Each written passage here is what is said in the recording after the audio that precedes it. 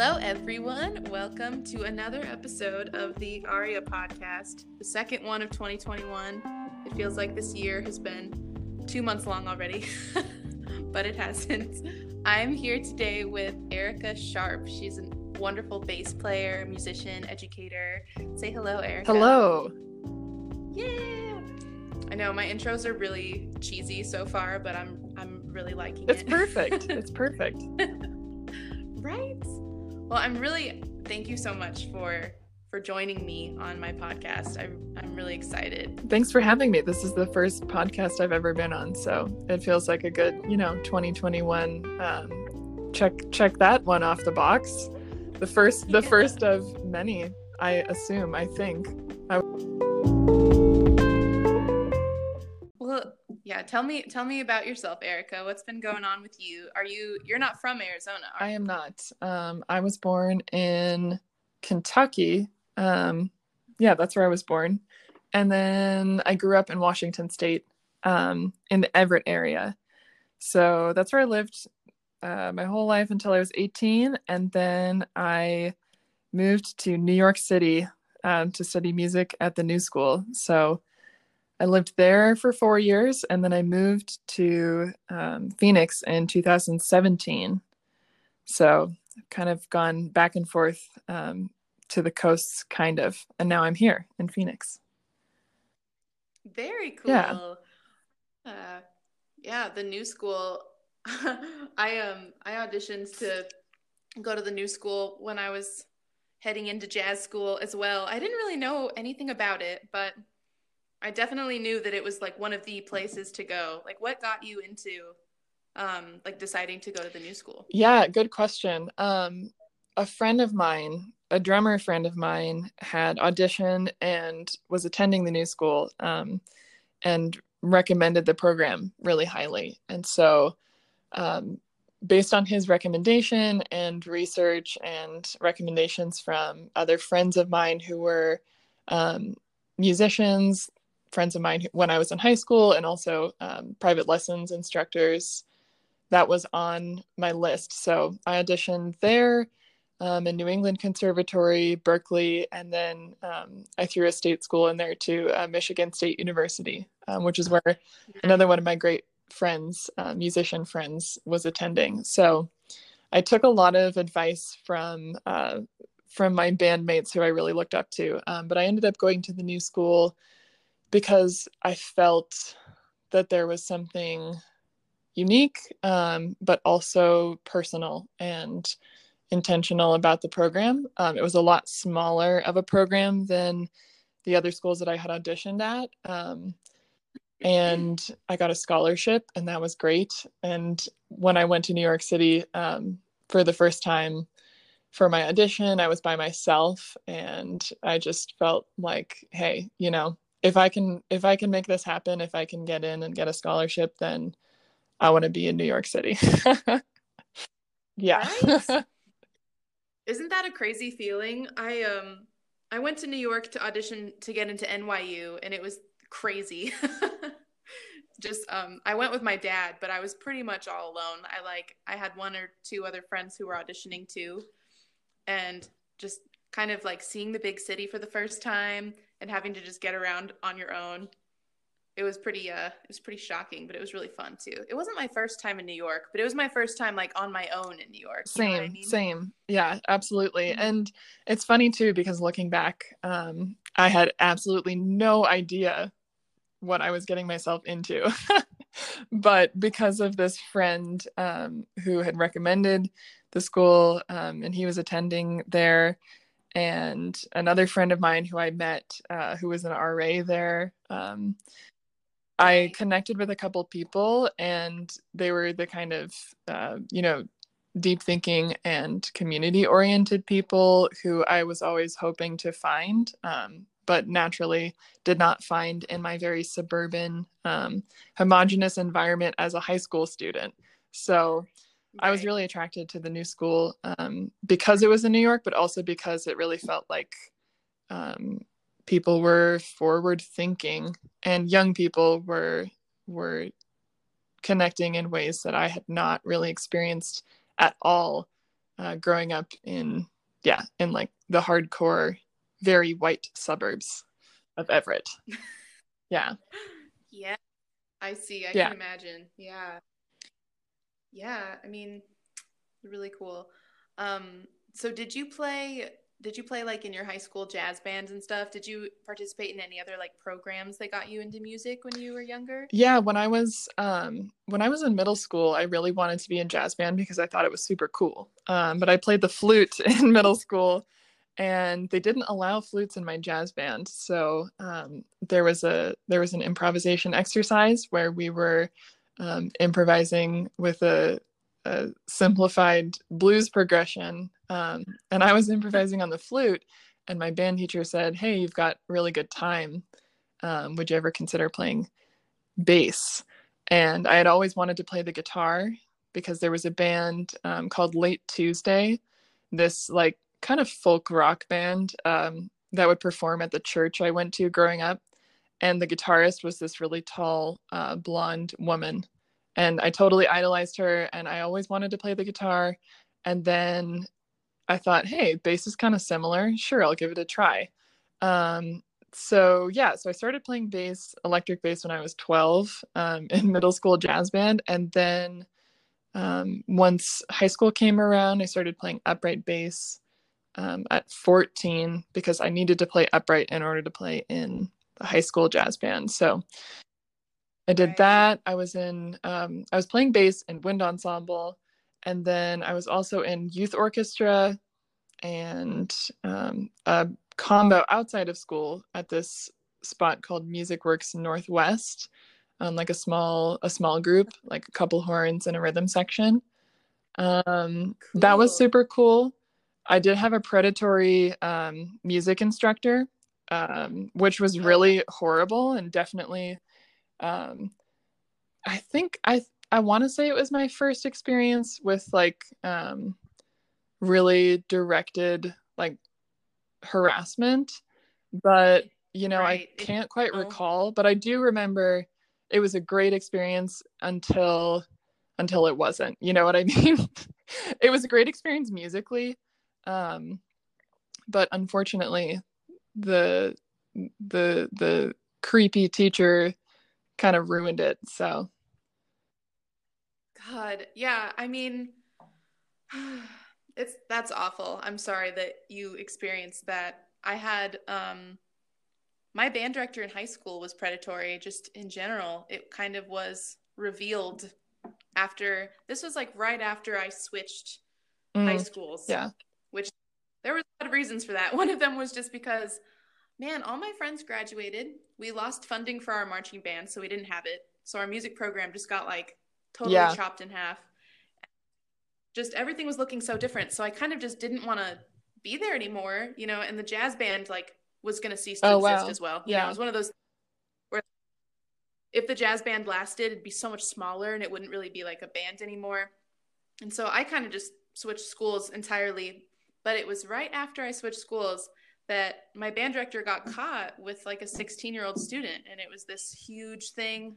And then it was revealed that he'd been doing that for years with students. And it was like so yeah. awful. It's so fucked up. And I think in a lot of ways, like even though it's shitty and it's heavy to talk about, it's also such a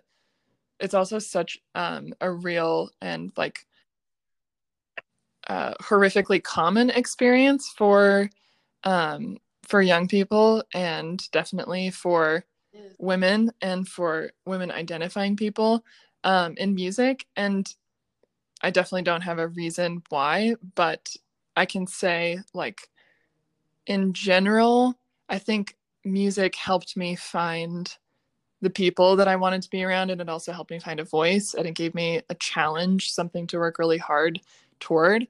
But I think in all of that Yeah. ambition, um, there's also like this element of like wanting to rise to the occasion, wanting to be accepted, like wanting to be respected, even as like a high schooler. And especially as one of few women in a given ensemble. So I think there's just a lot of like factors that play into you know, for me, feeling like I didn't always know whether something was okay or not. Like, even if I felt like, oh, this is creepy, like the music was so fun that, you know, I didn't necessarily give it the seriousness that it deserved, which I think I would really like to change that. And I would also just like to make it a point to recognize like that kind of predatory behavior. It makes music difficult because you start to question your ability and whether the feedback you get is accurate, or if the feedback that you're getting is actually grooming, you know. Oh my God. Yeah. And I think Yeah. that's probably an issue just in all genres of music in general. But you know, being a bass player and mainly in the rhythm section, and I think just being a woman in jazz in general, um, there's so much like secret kind of behind doors conversations that happen both about the music but also just socially, and it can be hard to know like if Yeah. you're really accepted in a band. And that was something I definitely struggled with like throughout high school, in jazz bands, but at the same time, like I was always really kind of stubborn. So even if I felt like, Yeah. oh, maybe I'm not good enough to play with these people, or like, you know, maybe they think I'm too young, or they think I'm annoying, or they don't really want me around in a certain way, it was also kind of motivating to me because I wanted to prove them wrong. So I think that stubbornness served me well. And it's definitely, I think, one of the qualities that helped me to actually get into music school and just get out of that, you know, suburban environment, because I was so done with all the strange and silly like high school social issues, especially like getting to, like you said, later in high school, my friends had graduated. Like I felt like I was beyond what was happening in school with band, and musically, and I just wanted a new environment. And boy, did I get one. So Yeah. I can believe that. And I mean, I think that experiences like that when you're young definitely help, to kind of like, I guess in my experience they helped to like mold the future person I would become. And I don't think that's always a bad thing. I think that it sucks that kind of going into working with new people, and when you're young working with older people, older men, you like have to kind of be mm-hmm. wary for a second and question what the situation really is.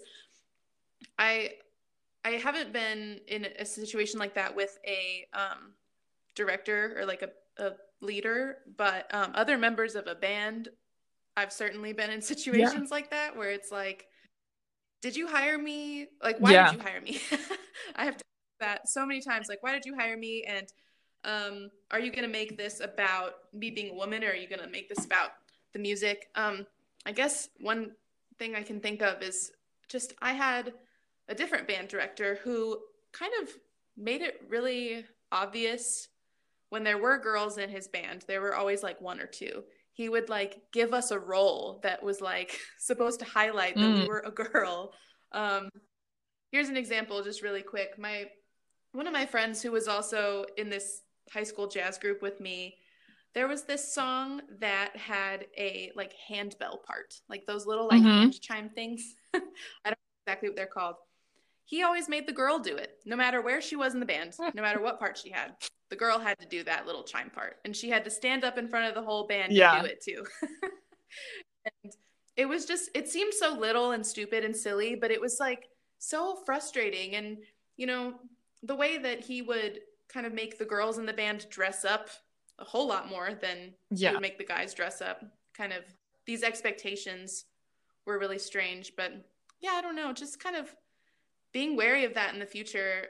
There have been, I don't know, there have been gigs I've done that are like fun wedding gigs that are supposed to be super high energy, happy, whatever. And one of the guys in the band will just start hitting on you. It's like they've had a couple drinks already and they're just having a good time. They're in their band, they're in their comfort zone, but like you're on this gig now and you kind of just have to deal with Yeah, it. Like it's really hard to well, I guess in my experience, I don't know about for you, but it's always really hard for me to call it out and just straight up tell them to like fuck off on a gig, because I don't want to like create all this confrontation on the bandstand or even backstage, because I just want to have totally. fun and do the gig. Yeah, it's funny that you mention that, because somehow I actually find that because I usually have to size up the drummer that I'm playing with like pretty hard, that I already have a bit of a abrasive quality when I first show up to a gig. Like I want to push the boundary. Like I want to know like where people's line is. And so I kind of come I my natural tendency is to come on strong and then to ease up. And sometimes I turn up the intensity depending on like who I think I'm around. And sometimes they surprise me, but typically they don't. Yeah. So I usually like to come on with like a really strong face and then see how it's received, just so I know right away. And then people usually know just not to fuck with me. I love to hear it. You know what? like if I can, you know, if I can play comfortably with the drummer and like we're on the same page, that's like a huge, you know, that's like the best sign. And then if the drummer and I are on the same page and, you know, I can be assertive musically, then I feel a lot more confident being assertive socially as well. I think being like a physically large person also helps me in that way, because I'm 6'3", so I just don't I don't think people would even I hope that people wouldn't want to fight me, because it would just be like real real long gangly arms and legs, but you know, all at it, all hands on deck basically. Right, no holding back No. here. Oh my god. I did not know that you were 6'3", I'm Erika. yeah, I'm That's pretty super cool. tall. So, you know, in Mm-hmm. some ways I think it has helped me. I mean, it certainly helps physically, like getting around the upright bass Mm-hmm. and the electric bass. But yeah, like growing into my height, growing into that aspect of myself, which used to be something I was kind of not ashamed of, but just insecure about. At this point now, I know Right. also, I know immediately if someone's making comments about my height at a gig, I'm like, that to me is like the flirtation. Like, if someone's talking about how tall I am, I'm like, yeah, okay, fucker. Like, I know, like, I can see that there's some there might be some issues. So that's also like a heads up for me. Um, so it's kind of like the precursor to the flirtation, but a good opportunity to shut it It's so down, you know, if it's true. unwanted. Absolutely. I was just gonna say it's so true. Like, if a girl is tall, the first thing a man is gonna do is comment on how tall she is. And I mean, I don't know. I can just I this hasn't happened to me before, right? Yeah. But I can play it out in my head like how it would go. And yeah, of course you take that as a sign. And like I can imagine that being the bass player and being in a rhythm section, you know, I know that we're in a day and age now where there are tons of women Yeah. playing all the rhythm section instruments, but I still think it's a little bit more common for there to be male bass players and like male Yeah. drummers, like, you know, in a lot of communities. So you're used to playing with guys on that level because bass is like such an important part of the music, of course. And you've got to lock in with a drummer, especially in jazz, to like make that connection and get the music moving. And yeah, you've got to be able to like form that connection and that relationship and assert yourself, because I can only imagine. Like I've thought about being a bass player when I was in college, and I was thinking to myself, man, that's a lot on my shoulders. Yeah. it's a lot. And I mean, part of the reason why I love playing the baritone saxophone so much is because I kind of can't Totally. be a bass player sometimes, but like Yeah. depending on my role, right? But oh, I feel you. I mean, it's just crazy. Yeah. But Yeah, no, I think the bass and drum relationship is like the thing that I am most concerned about, actually. It's the thing that I care the most about. It's also the thing that makes playing the most fun. Because playing with a drummer who isn't on the same page, or who's not like really open to, you know, taking the lead or following, like someone who's just in their own world, I don't think there's anything more frustrating than that. Just because ultimately, like, we're trying to make it feel good. So in order for something to feel good, you also yeah, have to have a lot of trust, and you also have to be able to like figure out, on the spot relatively quickly, like, what is my role in this partnership, basically. Like, am I the one who's driving? Is this person the one who's driving? Like, am I following? Can I let go of my insecurities and do the job that this person like expects me to do? And then if that happens, then it's usually amazing and beautiful. And I think like that drum and bass relationship is something that, like, it just has to work. If it doesn't work, it's so obvious. If it doesn't work, you know, the gig is fucked, basically. yeah, yeah.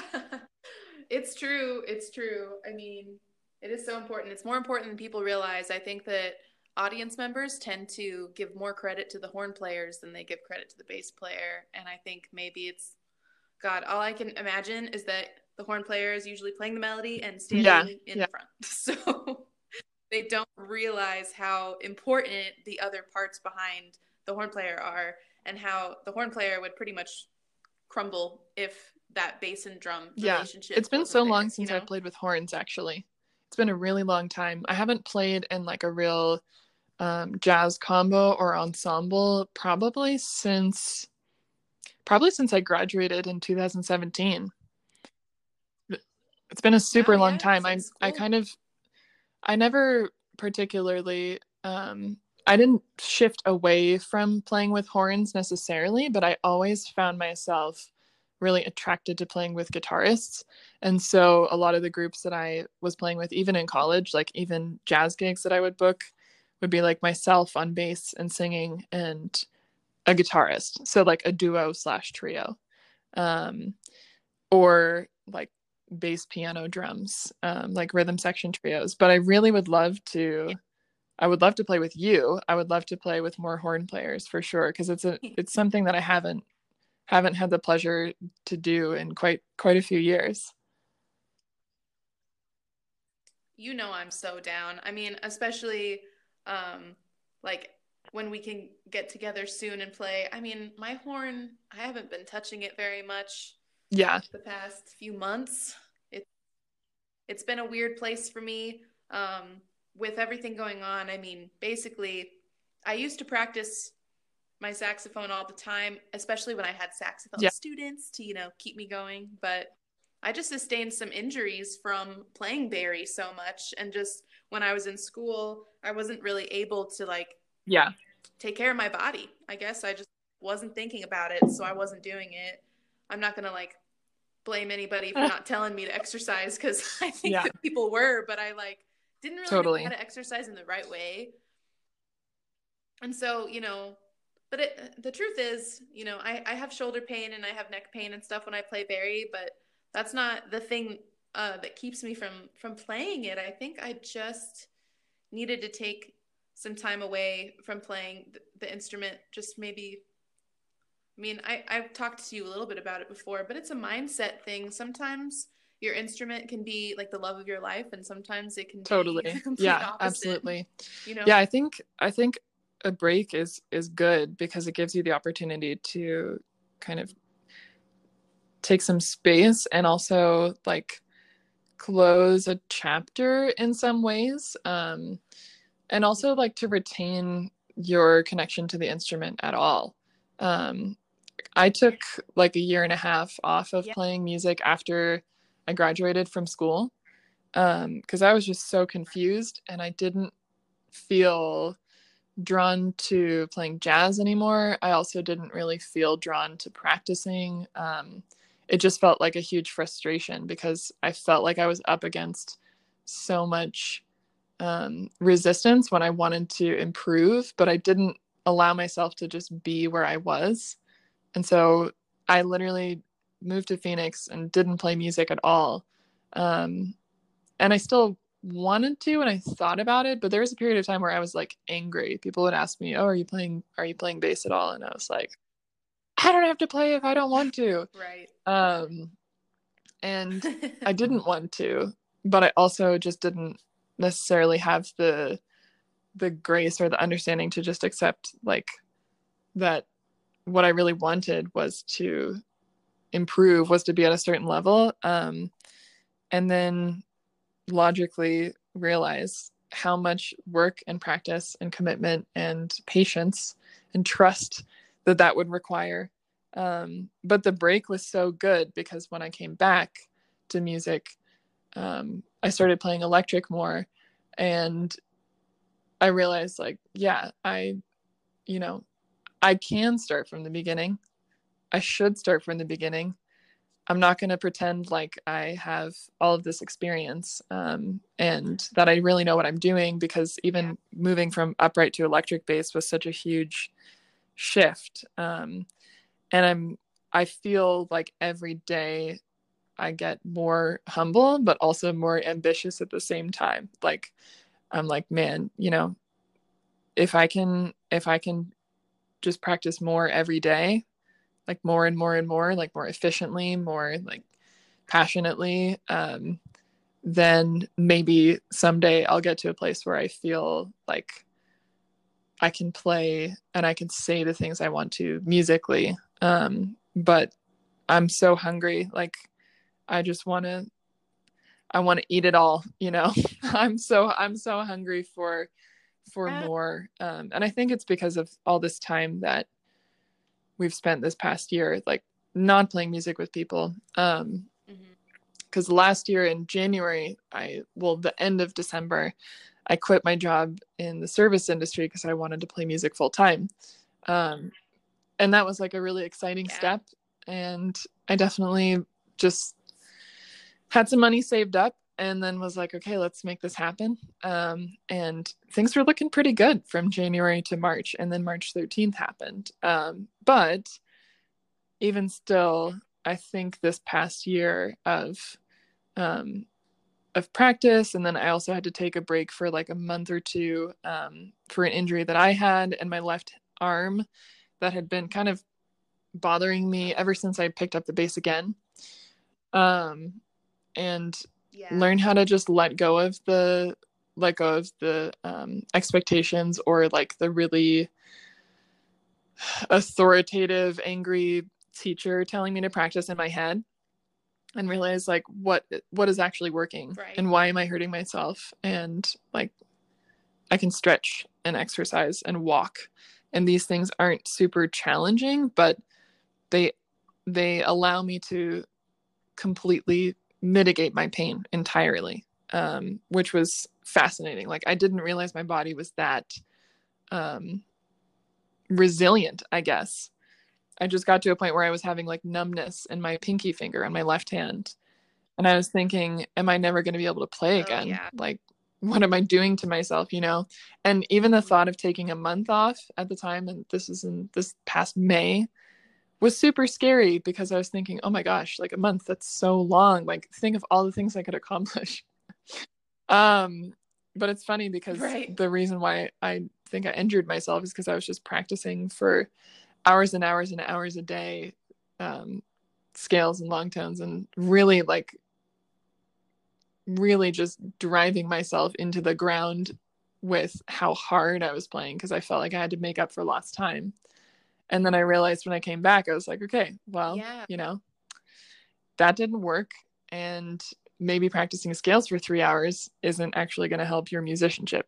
Maybe that's the maybe that's the part of you that feels like self-punishment is the way to enlightenment, when in fact, you know, you could just like enjoy yourself and transcribe something, and, you know, like use a lighter touch and chill the fuck out. Right, just have it. Oh my God. I totally get that because when I got done with my music degree at ASU, I didn't like take an immediate break. And I feel like because I didn't do that, because I was still able to gig a little bit and I was teaching a lot and I like had stuff going on, I feel like I pushed myself to the point where when the pandemic hit and everything went to shit, I took that break and I was so Yeah. relieved to be doing it.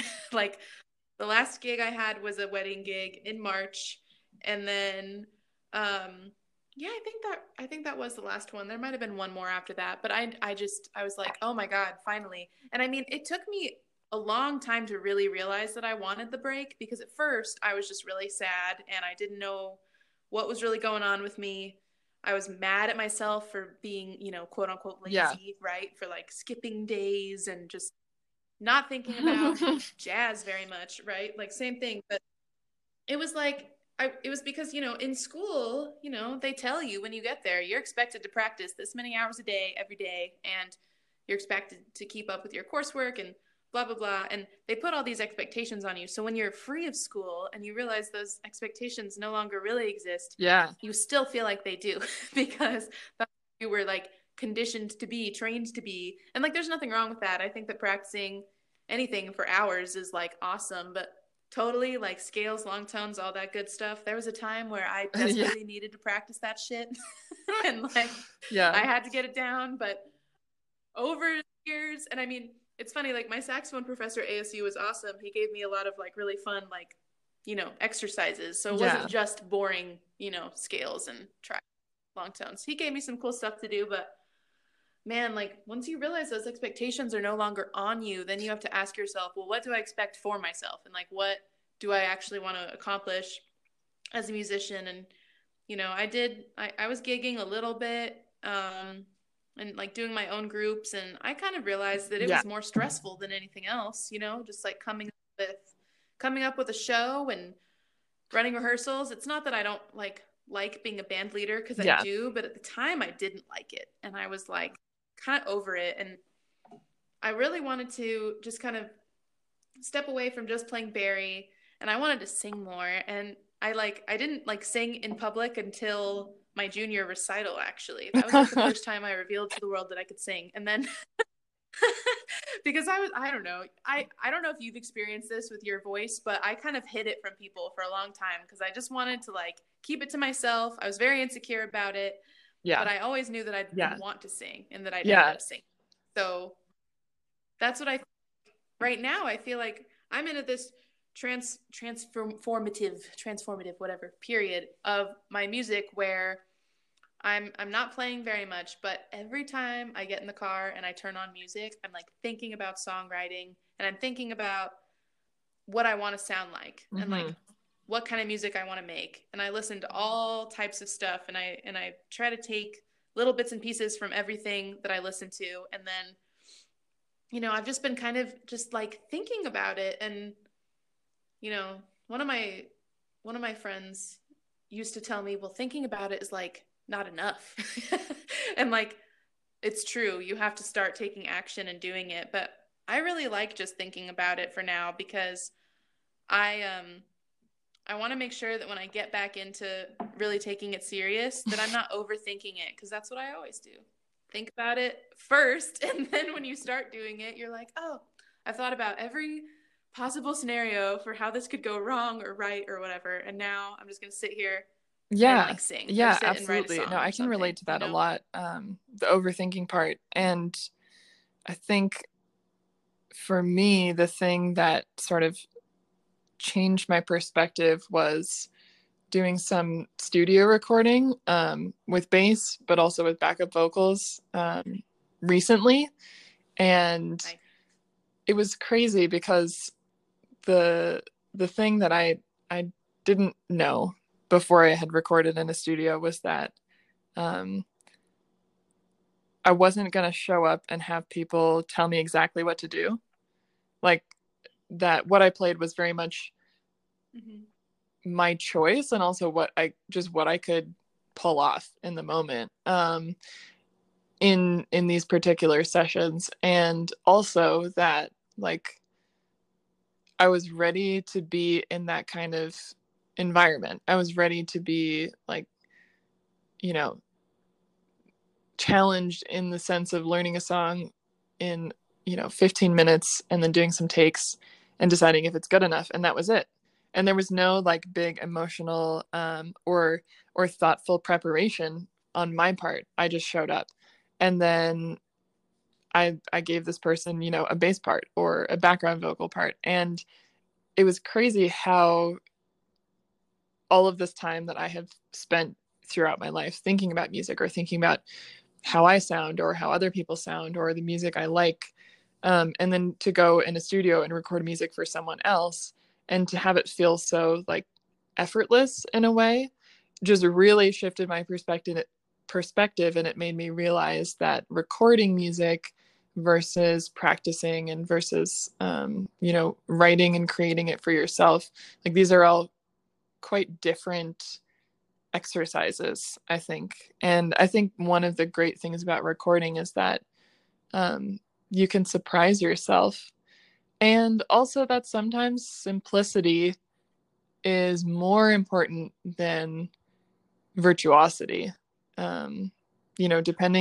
on the scenario. Certainly in a songwriting and, like, a vocal and, kind of singer-songwriting context, for sure.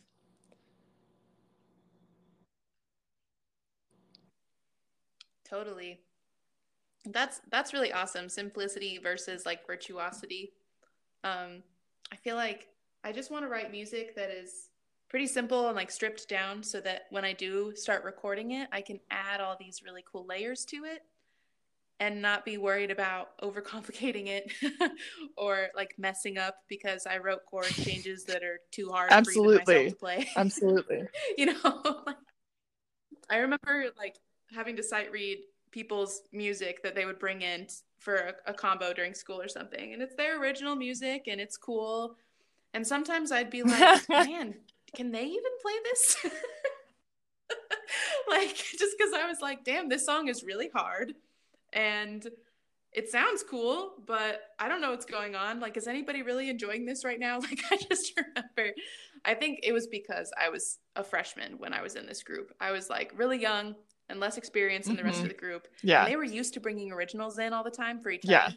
They had that connection already. And I'm coming in just kind of like, okay, Yeah. I guess I'm here. So what are we going to do?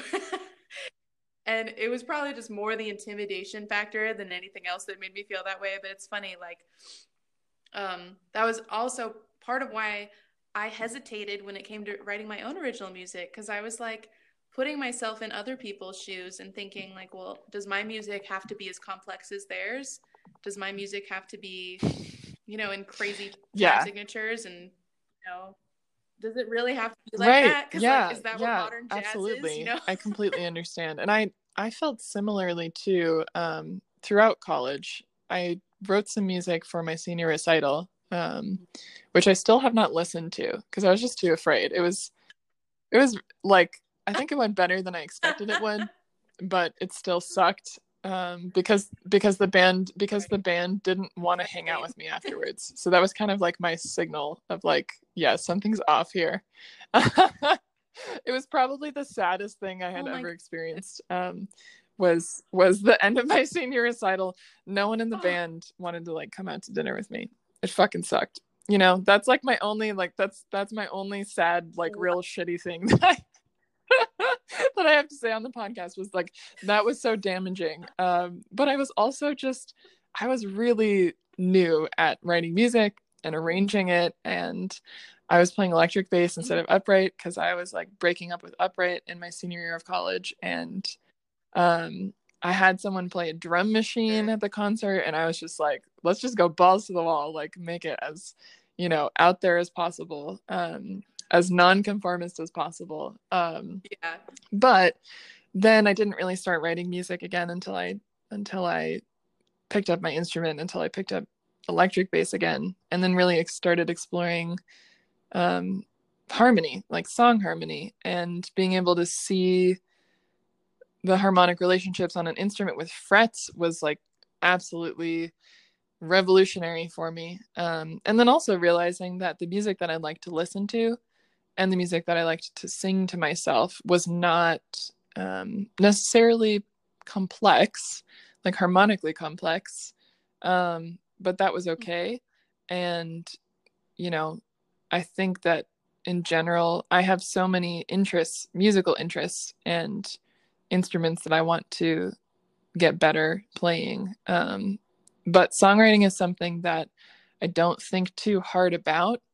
I just really enjoy the process of discovering a simple chord progression that has a feeling, um, because that doesn't really happen all the time, and I haven't gotten to a point where I can like formulaically do that, which I think is a good thing at this point.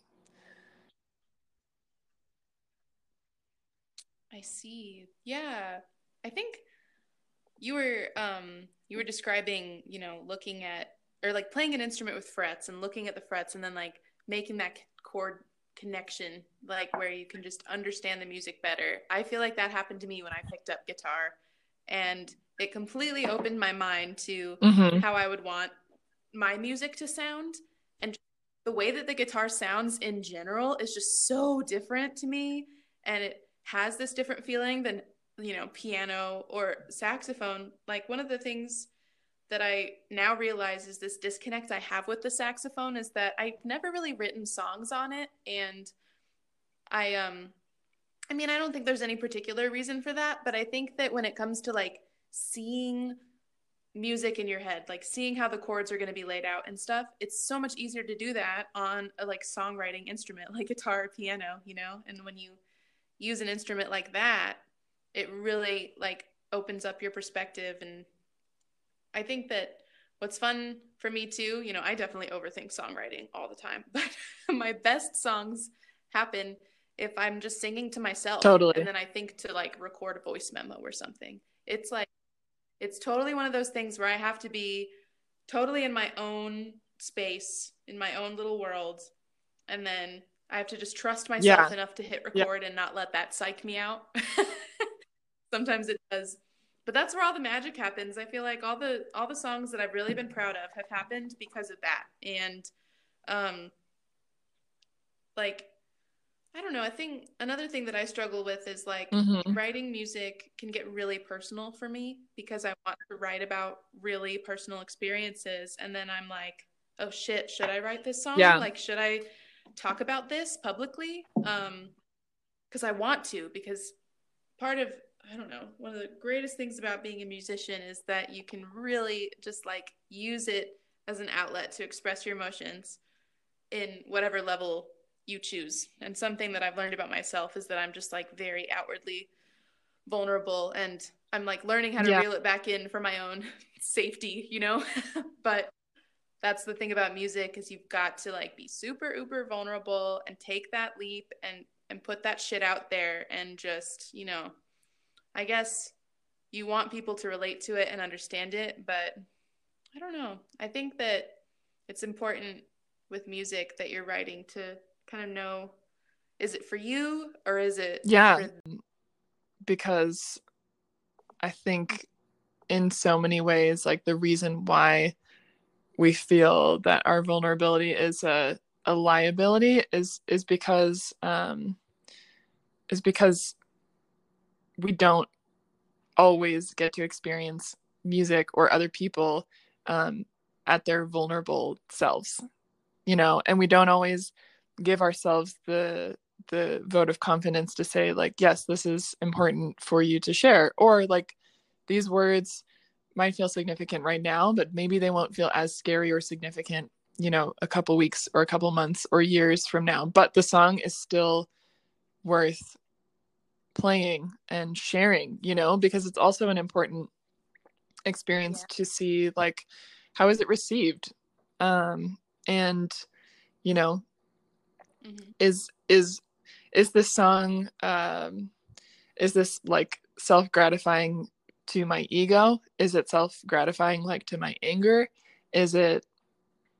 Do I feel good about it after I've played it? Do I feel bad? Like what is the reflection? I think if you don't try, I think if you hold back and you never go for it, then how would you learn, and how would you like shape your music in the future? I used to be really insecure about lyrics because I'd think, oh my gosh, this is so stupid, or like, holy shit, this is so melodramatic or cheesy. And sure, Right. that is probably true to a lot of people. They'd hear this and they'd go, oh wow, that's cheesy, or it's really obvious, like, okay, this is a love song, or oh, like, this is about this person's family, and like she sounds like she has daddy issues or mommy issues or whatever it is. But in that sense, like, then you get to take a little bit of the mysticism away from writing music, because I think even though it's a really special experience, it's also just like a conversation that we're having, but made into something that, is played again and again and again, and that exists as a thing and an idea even beyond a conversation. And there's so many different kinds of conversations to have. So I think in some ways, like, even though I aspire to be like lyrically eloquent or powerful, I also, I don't necessarily have like answers to anything. I just have my experiences and memories and my emotions. I'd love to be able to write music that like motivates people to do something good for the world. But I still have some more studying and listening and practicing to do before I feel confident in sharing that kind of music.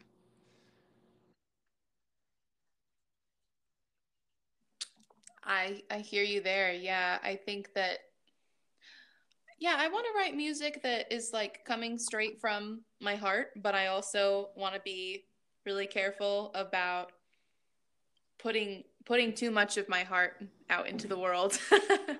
um, but I want to just be less afraid of how people are going to receive it, and be less worried about that, because ultimately it is your feelings and your emotions and your experiences that you're laying out there, and not everyone is going to be on the same page with you about those experiences, and you can't just make music and then go, wait, well, maybe I shouldn't Totally. release it because not everyone's Yeah. going to think the same way. Like, some of the greatest musicians in the world thought that way and held back, like, there would be so much music that just would have never happened. Someone that is a really huge inspiration for me, and just like probably my all-time favorite, is like Billie Holiday. And I mean, she would perform Yeah. Strange Fruit like every night for a while, every single night. And she would wait for it to be the last song of the Yeah. set so that she could go backstage and cry about it. Like, and I mean, I'm just like basing it off of her memoir that I read, where she just said, like, some people really wanted to hear it. They would just beg for me to sing it and sing it again and play it again. And I couldn't always do that, but she would still do it. And I Mm-hmm. mean, that song, I mean, she didn't write the lyrics or anything, but it was kind of a song that was made for her. And I think she was meant to sing it, and she was meant to perform it. And she was meant to sing it in front of all Yeah. those racist Yeah. people out there that were listening to her sometimes, super racist white people who would pay to go see her play. Like, someone, she was delivering this message that like absolutely needed to be said. And she did it knowing how much it put emotional stress onto her and strain onto her. And she did it anyway. And I mean, I'm not saying I want to strive to do exactly that, but she has this like bravery and beauty to her music, and just like, I don't know, I still can't really describe to you how her voice makes me feel, but it really makes me feel. And I love it when music can really make you Yeah. feel all kinds of Absolutely. And emotions and to and just me, think, that is the most important thing about music. is the feeling, both the feeling of the people playing it, like when you're listening, like you can sense how they're feeling, but also how it makes you feel as well. And yeah, I mean, in context, you know, with Billie Holiday singing Strange Fruit, it really puts into perspective, I think, for both of us, like the stakes of um, us sharing our music, you know. And I think in a lot of ways too, um, sometimes like heartbreak songs, or, you know, songs about insecurities or fears, in a certain sense, I think it can be good to write those and to put them out there in the world, because it also makes you realize, like, hey, maybe there are other ideas or issues or things I want to explore, but first I have to be able to accept myself, kind of in this fragile state, and then share it with people and realize that even the song itself doesn't define who I am, but it can be a transformative experience because it allows me to remember and tap into this feeling that I have had, but now I'm actually using as a way to, you know, as a way to express myself, as a way to like share and play and, you know, like perform, which is kind of the opposite of how it can feel often, I think, to write really personal music. It's like it can feel really scary, or it can feel super vulnerable, and then when you have an opportunity to share it, it's like, oh yeah, that's my story, but it could have been someone else's too. It's still just as valuable, and if it feels right and if other people feel it too, then that's just like a magical moment. Yeah, Yeah, that's yeah, everything you could have wanted absolutely. to happen out of it.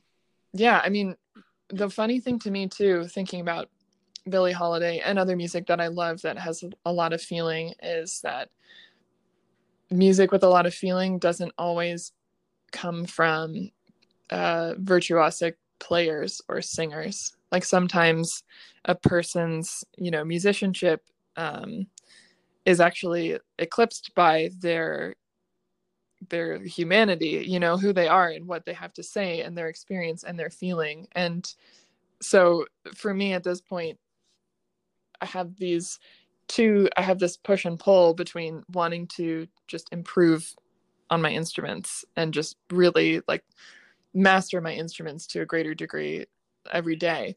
And then at the same time, I also know that when it comes to songwriting, that I have to be so completely accepting of myself exactly where I am, and, you know, telling the stories that aren't necessarily happening when I'm practicing. So it's kind of like different sides of my brain. And I would say I'm a lot more motivated to practice skills at this point than I am to write music, because I don't know. I I don't particularly want to write music about the strange anxiety ridden, um like just confusing state of the past year, State that because I we're really don't know if the messages that I've kind of gathered, or the lessons that I've learned, I don't necessarily know how to distill them in a way that feels musical. All I can do is just take them and use them as motivation to like be practicing more than ever before, actually, which is a really awesome thing. So yeah, I don't know, it's kind of it's funny because in times there are times in my life where I really feel like writing a lot, and then there are times that I really feel like practicing, and this is definitely a practicing season for sure. um but I know there'll be more songs at some point soon. I just want to i just want to have the skill and some more language to be able to write in different styles as well, um and to write like up to my ability, because I think that's something that gets revealed with writing too, is like you can only write a song with the musical language that you have really acquired and are super comfortable with. And so then like the practice and the studying and the listening can contribute to different songs and more flexibility too, because then you have more language to form, you know, and you have more facility, and you have a different approach, I think.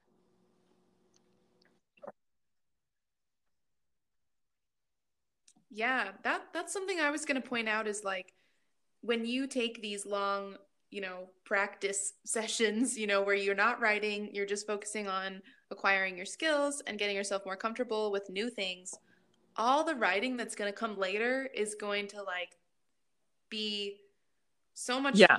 more what you want it to be than it was before. Like so many things you couldn't do in the past, you'll be able to do now. And I think it's really fun to explore writing through the years. Like look at the Yeah. songs that you wrote when you were younger or when you were less experienced. And just like, I mean, man, Oh the song that man, I that's wrote in like awesome. seventh grade is like the best song I've ever written because because it's so just like it's so me, really. Like it's not anything like complex or super interesting, but it's so who I was at that age.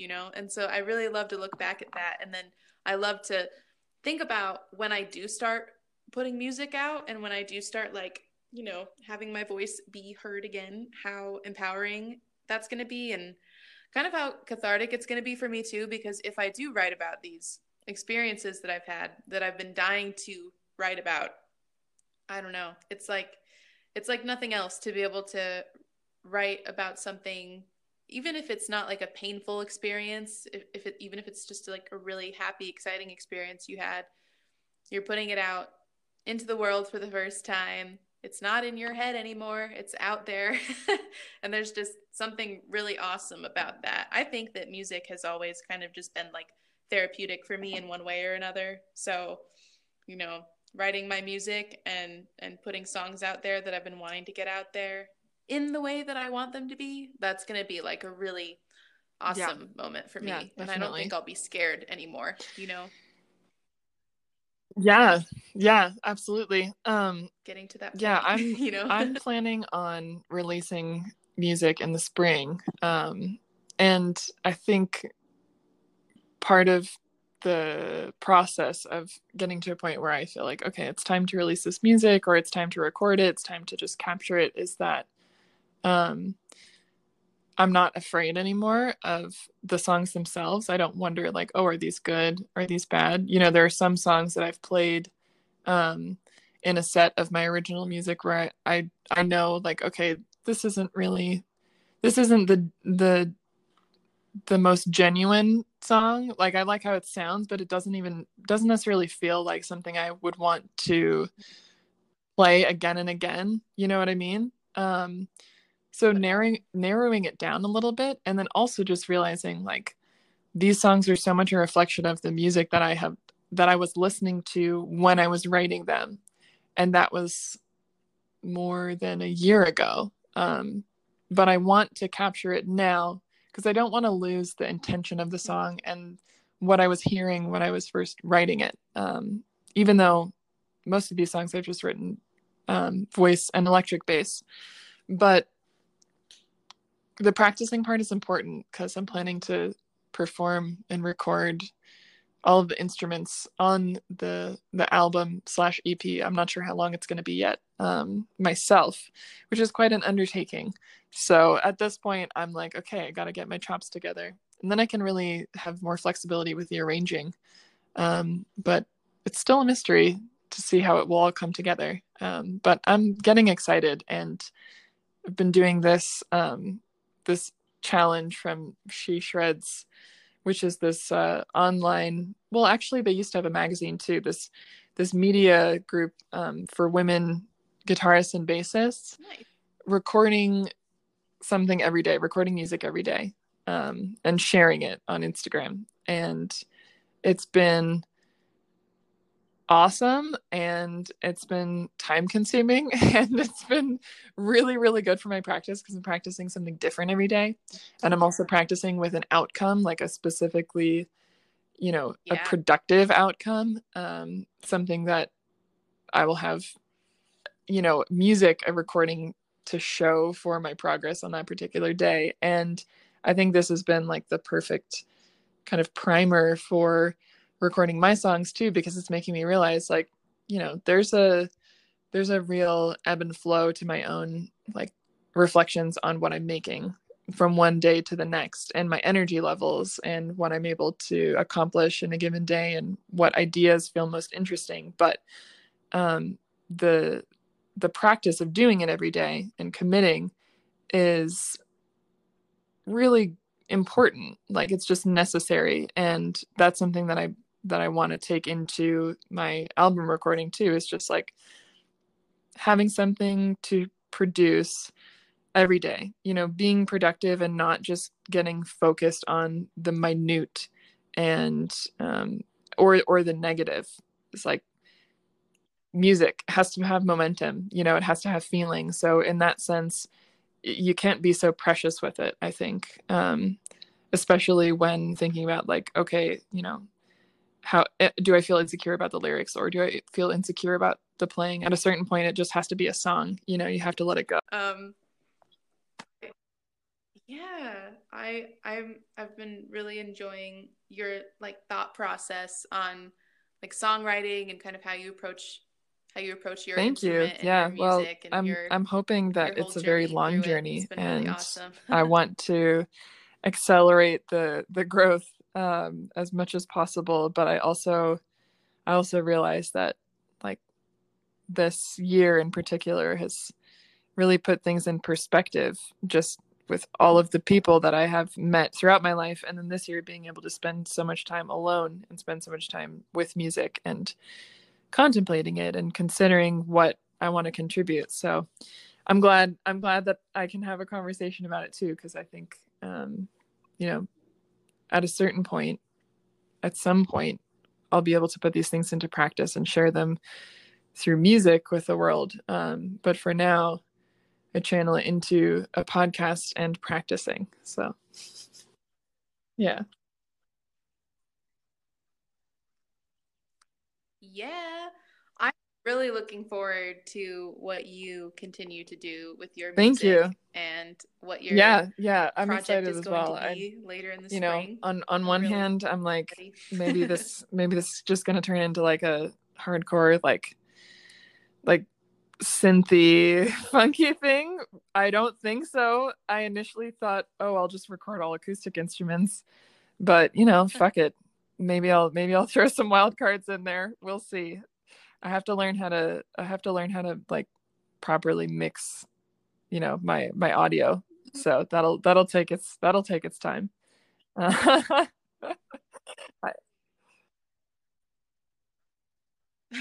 yeah, yeah. I want to learn it Yeah, because it I seems like that's something I've never wanted to impossible. tackle so So far. that's like a great motivator for me. That's why I started learning to play the accordion, because I was like, oh yeah, this seems like totally impossible. I should do it.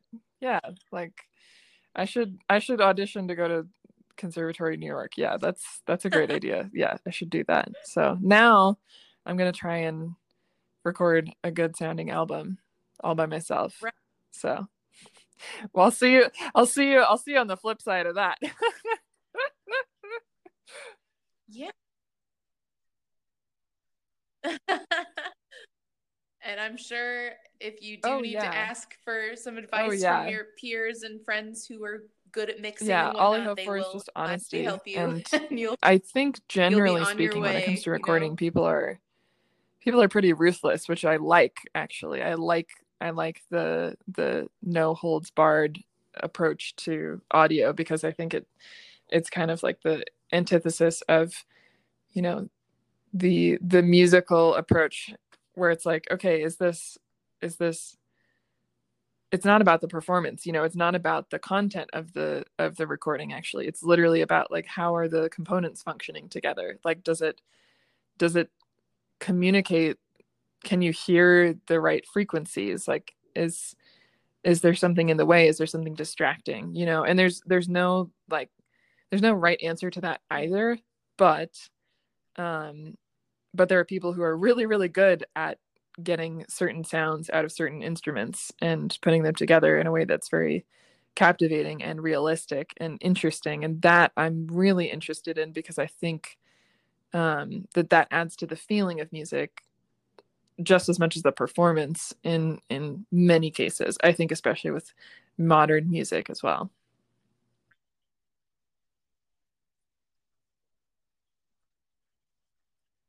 It does. I mean, mixing and mastering is like a whole other like instrument in and of itself. Like it's a whole other language, and I think a lot of people don't really realize its importance and its impact on all the music that they're listening to. Like every aspect of a recorded Yeah, piece of absolutely. music So has a lot to do with I the gotta mixing dive and in. mastering and I gotta what dive in happens deep. there.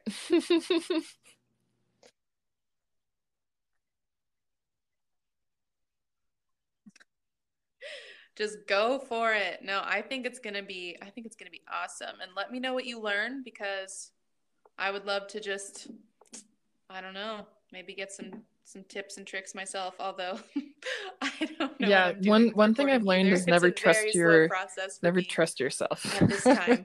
Like if you think, oh, it'll be fine. I don't have to like Yeah. sound check again. Like you do. Um if you think it, yeah, exactly. Like if you think that you like hit Anything record but you wrong. didn't, like you just you can't trust yourself. Basically you have to operate like a technician, not like a performer in that way.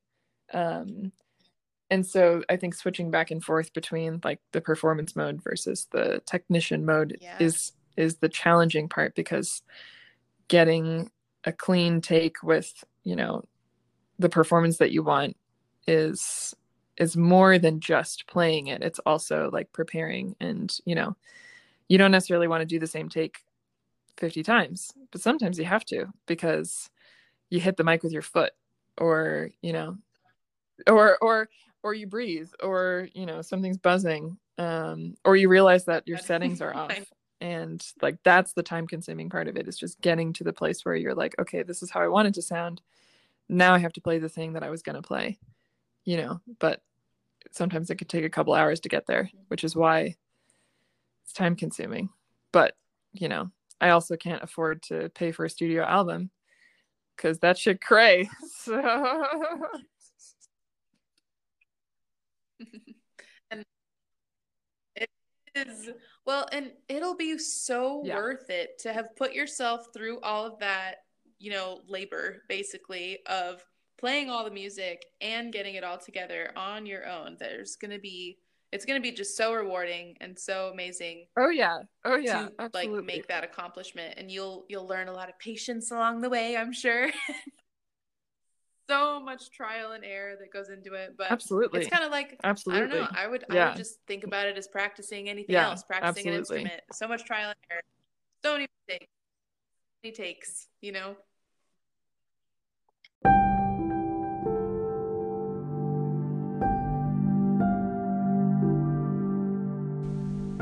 I wanted to take a moment to thank everyone again for listening to tonight's podcast. Some of you may be listening early, and that is through my Patreon that was just launched for the Aria podcast. The thing about the Patreon is that all proceeds that I make from my patrons immediately go to organizations for donations, including but not limited to the Navajo Nation Department of Health, the Navajo Nation Relief Fund, the Native American Advancement Foundation, and the Black Empowerment Plus Mutual Aid Project.